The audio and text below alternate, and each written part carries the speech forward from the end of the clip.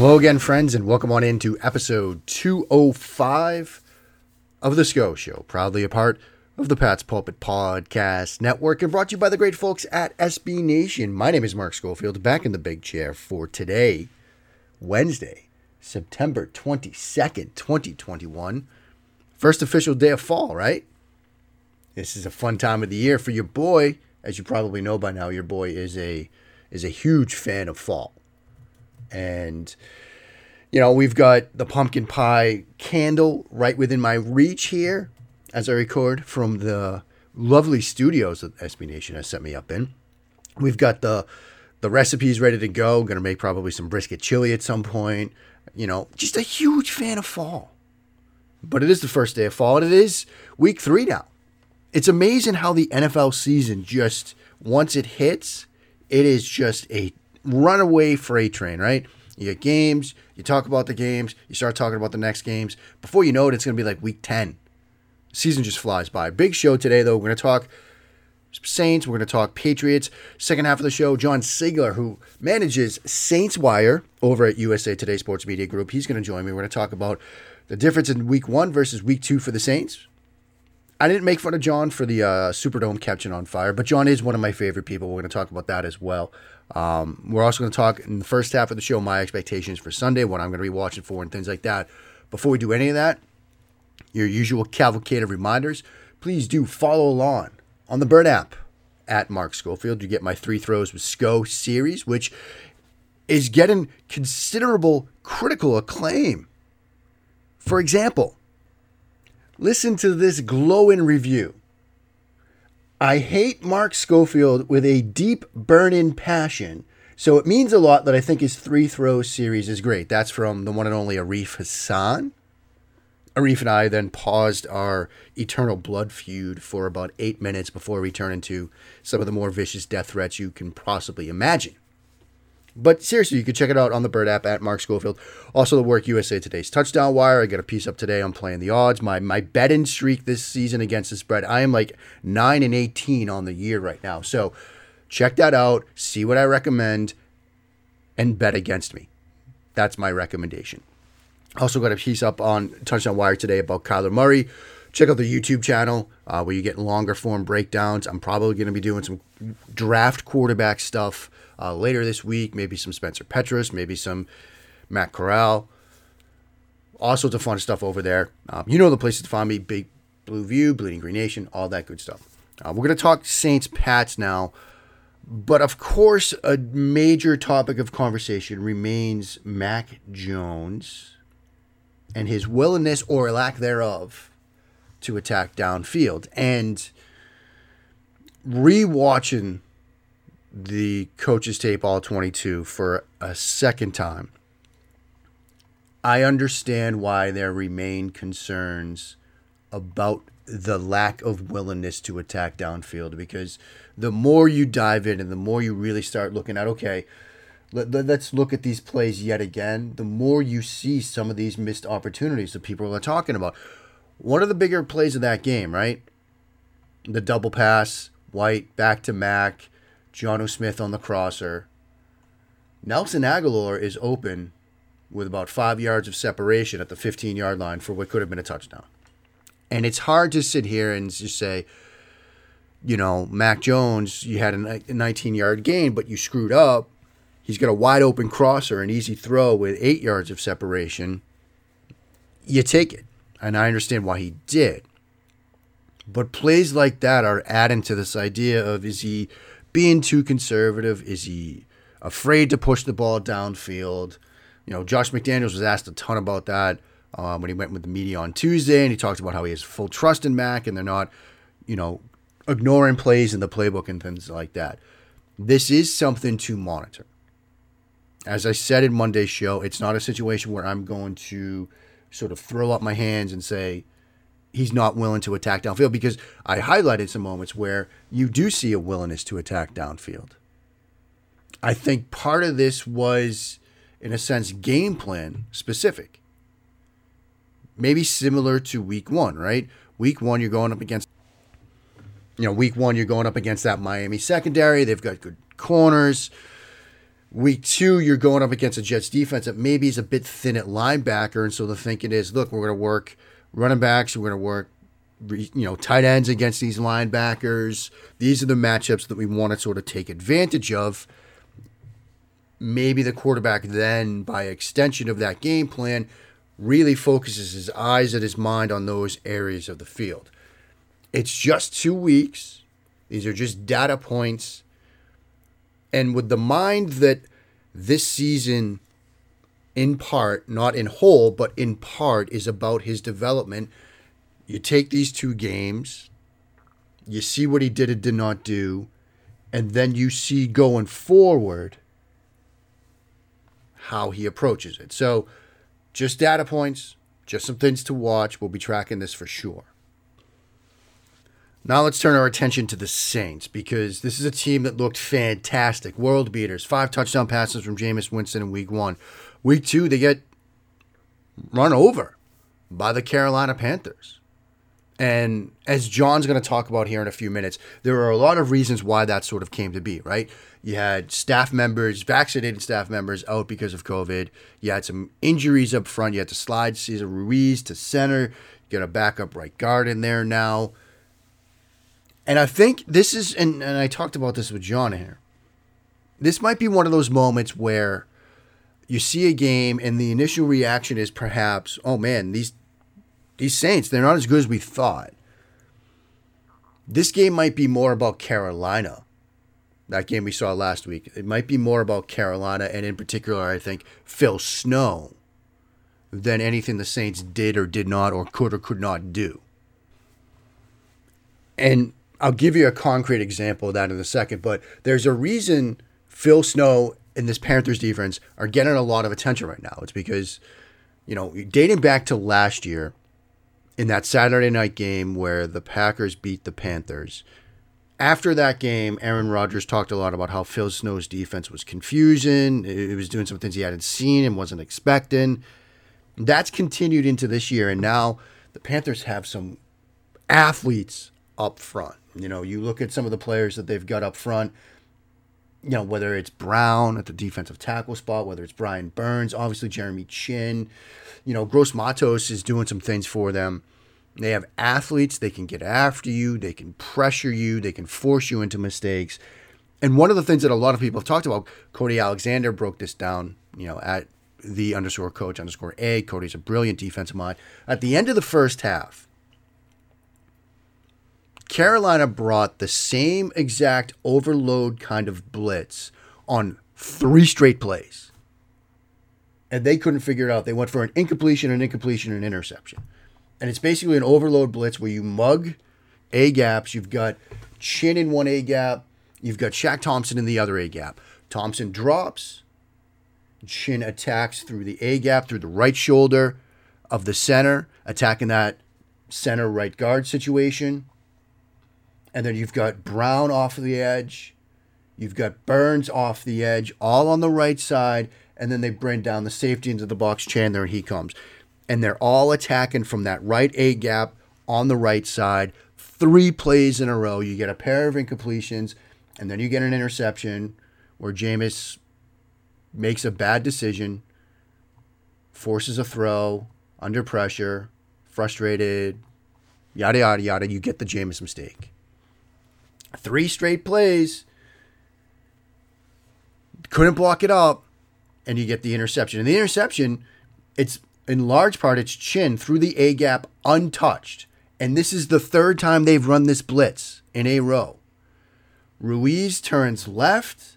They kind of slide the protection. It's a half slide. So center, left guard, left tackle, they slide to the left. Right guard, right tackle, they slide to the right. Ruiz, I think, is expecting Thompson to finally come because maybe since he's dropped off the line twice, he's finally going to come. No, he drops to the 3rd time. He's turned to him. And then with the right guard and right tackle sliding out, Chin's unblocked. Alvin Kamara, he sees Chandler, the safety, blitzing off the edge, so he fans out to him. Chin's unblocked, has a free shot at Winston. Winston sort of scrambles away, gets away from him. Gross Matos gets pressure on him. Winston makes the fallen down throw, interception. So what does that mean for New England? Well, in last week's show, when I talked about all these overload blitzes, these overload looks from the Patriots defense, I'd expect to see a lot of those against Zach Wilson. Maybe we didn't see a lot of those. Maybe I was wrong on that one. Or maybe I was just a week ahead of schedule. Because you see those 3 plays, and it's that overload look that I was talking about, right? Where you've got Hightower, Van Noy, Judon all walk down. You mug the look,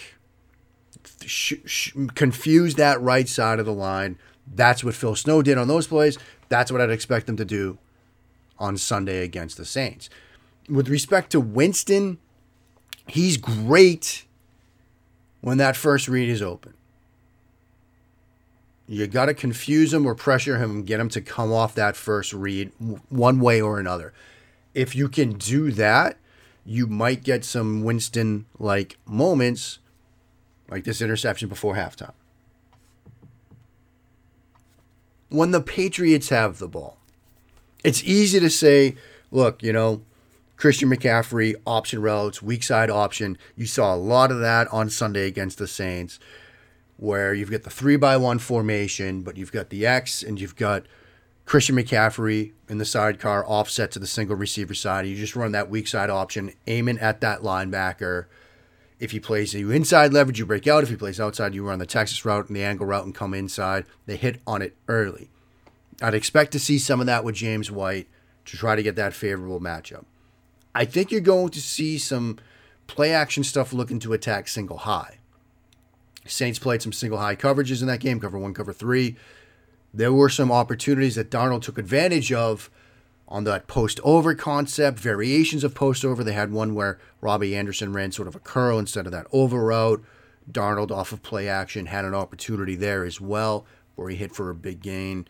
I think you're going to see some flood concepts. They had a nice play where 3 receivers set to the left, 2 outside guys go vertical, third guy Zylstra, he runs a deep out, and you hit on that. I think it was Zylstra. It might have been more. Now I'm sort of rethinking that as I pull that up here. There are opportunities for Mac Jones to hit downfield. It was DJ Moore. So you had Terrace Marshall on the outside, and then you have Anderson in the middle. Then it was DJ Moore, the inside receiver on the trips. The 2 outside guys go vertical. It's against a cover 4 look, actually, but it would also work against cover 3, that kind of flood design where you're pulling that corner deep. You're occupying the safety with the inside guy because he sort of bent to the inside. And then you get the deep out route, that sort of exit-enter concept, I like to call it. There are opportunities to hit on passing plays deep against this team and some of these concepts that the Panthers used against the Saints.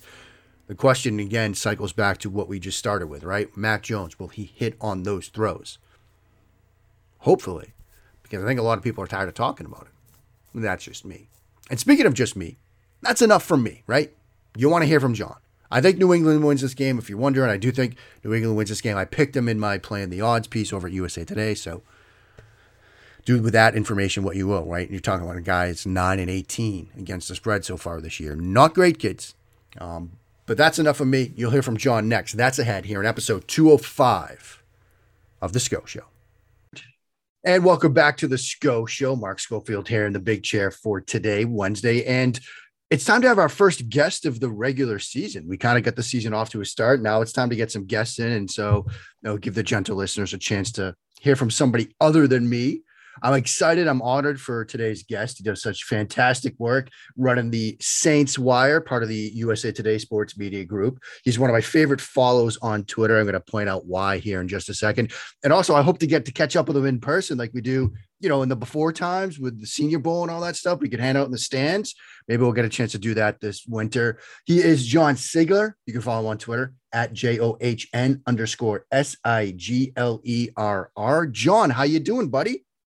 I'm doing fantastic, Mark. Man, I'm honored to hear I'm the first guest of the 2021 season. I appreciate that. So, miss you too, bud. Hopefully we can get back to the Senior Bowl, get here in Mobile here in a few months, get some barbecue. And for now, we got just tons to cover. We got 2 interesting teams here, fascinating matchup on Sunday, and I think it's going to be a great show. Yeah, and I am looking forward to getting back down to Mobile, catching up with you. It's always fun hanging out in the stands, cracking the jokes. It's always a good time. I mentioned before we dive into this that you're one of my favorite followers on Twitter for a number of reasons.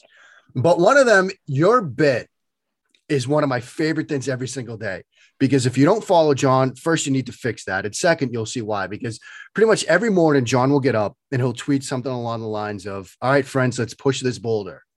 And then like 5 hours later, John will reply to it with, "Guys, bad news about the boulder." And every time John does this, I literally cry, John. It's one of my favorite things on Twitter. I'm glad you appreciate it, man. You appreciate the trial of King Sisyphus, of the ancient Greek king. That was his punishment in the afterlife. He's got to push this dang boulder up the hill all day, every day. And it's very relatable. We got to, it's kind of taken the rising grind bit to the next level a little, adding some mystique, some mysticism to it, and I appreciate it. Gets a smile on my face, nose to the grindstone. Yeah, in Twitter is Sisyphean in a sense. I think it's so that's why it's so perfect. But as much, John, as I'd love to talk about this bit because I think it's fantastic, we do have to talk about this game. Let's start here. What was the difference in your mind between the New Orleans Saints team we saw in week 1 and the Saints team we saw in week 2? Oh, man, it was just personnel. The Saints, they were missing a third of the coaching staff was unavailable with COVID-19 protocols. So they're all fully vaccinated. Delta has just ripped through the staff. The offensive line coach was out the entire week. He was finally cleared to join them on game day. So he was not around to help them work in a new center. With Cesar Ruiz, who was taking over for Eric McCoy. He's been out with a calf injury. And it was just a disaster there. That pivot point was a weakness on offense. Jameis Winston was pressured all day. The Saints, they struggled to adapt to what the Panthers defense was showing them, which is a good defense coached by Phil Snow. They've invested a lot of high draft picks there along the defensive line. It was just really rough all around. Mostly because they just didn't have any answers to that Panthers pass rush. Depending on what tracking service you use, Jameis Winston was pressured on between 48 and 64% of his dropbacks against Carolina. It's the worst he's ever seen in the NFL. Honestly, I'm shocked that he only threw 2 interceptions in this game, considering what he was up against. And on defense, the Saints were down 4 of their top 6 or 7 defenders. Linebacker Quan Alexander, defensive end Marcus Davenport, both went on IR. 2 of their top 3 defensive backs, Marshawn Lattimore, the top number 1 corner, CJ Gardner-Johnson, their slot corner, they were both down for this game. They're hoping to be back this week. But just the personnel was totally different. I mean, that's 5 different starters being replaced in the space of a week. And we saw how many problems that created for the Saints on Sunday. So they were unprepared without all those assistant coaches. They had a rookie quarterback, Ian Book, signaling the substitution from the sideline of this game. There was just so much turnover, and they really were a different team. So they're getting a lot of guys back this week, and we're hopeful that we're going to see a team that looks more like what we saw in week 1 with the Packers, then in week 2 with the Panthers. And a big part, John, of that week 1 win was obviously the play of Jameis Winston. He throws 5 touchdown passes in the win against the Packers. Now, do you sort of attribute the struggles from Winston in week 2 to everything you talked about, the people that were out, the new faces, changes on the offensive line? Do you think that what the Jameis Winston will see this week will look a lot more like the week 1 Jameis, or are you worried that we might see more of week 2 Jameis this week against New England?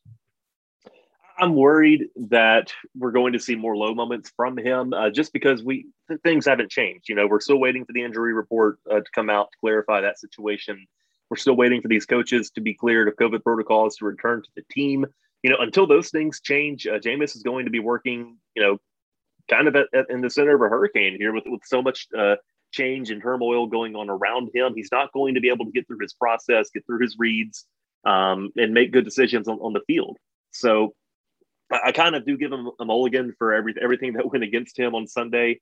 But until those things change, you've got to question, hey, is this guy's decision-making really improved like we thought it had? So, I want to be optimistic and say that, he'll just bounce back. Everything will level out and we'll meet in the middle. But he's going up against Bill Belichick, whose entire thing is taking away what teams do well and seeing how they bounce back from it. And I'm just, based off what we've seen so far, I'm not confident that Jameis is going to, just rapidly improve in the space of 1 week. John, I feel like sometimes when a team has a game like New Orleans had against the Carolina Panthers, there's like a wild overreaction to what's wrong with us. And we sometimes sort of ignore that, hey, the guys on the other side are getting paid to do this as well. Now, maybe that's a bit different this week because I do feel like reading around the timeline, people are very excited about Phil Snow's defense. What, if anything, did you see from Phil Snow and this Carolina Panthers defense do you think Bill Belichick might try to replicate this Sunday?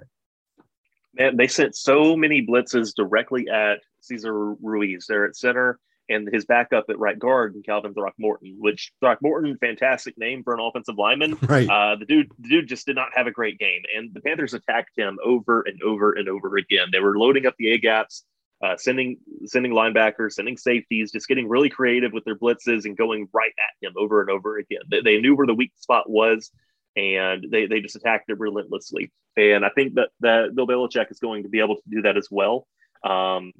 What really concerns me more than that, though, is so Phil Snow correctly identified that Alvin Kamara is the only real weapon the Saints have on offense right now. And if you can commit the resources to taking him away, the Saints do not have enough other complementary weapons to spread the ball around and compensate for that. They don't have a Michael Thomas who can go out and catch, 20 passes for 200 yards or anything like this. They've got a mediocre receiving core, and the Panthers were able to beat them one-on-one consistently all throughout the game. And I know that the Patriots are down Stephon Gilmore. They do have J.C. Jackson, who I heard had a couple of big interceptions a week ago. So he's going to be able to make some plays against the Saints as well, I think. Until these receivers can step up, I'm just not convinced that the Saints are going to be able to move the ball well, that they're going to even keep the Patriots on their heels on offense. So it's not looking like a great offense-defense matchup with the Saints here. Let's sort of flip things a bit. I want to talk now about the Saints defense, which last year was a very impressive unit. Now, obviously, you have the loss last week. Is there any concern on the defensive side of the ball for Saints fans? Now, you're going up against a rookie quarterback. There are a lot of questions in New England. Mac Jones, will he throw the ball downfield? When you look at this matchup, Saints defense, Patriots offense, what stands out to you?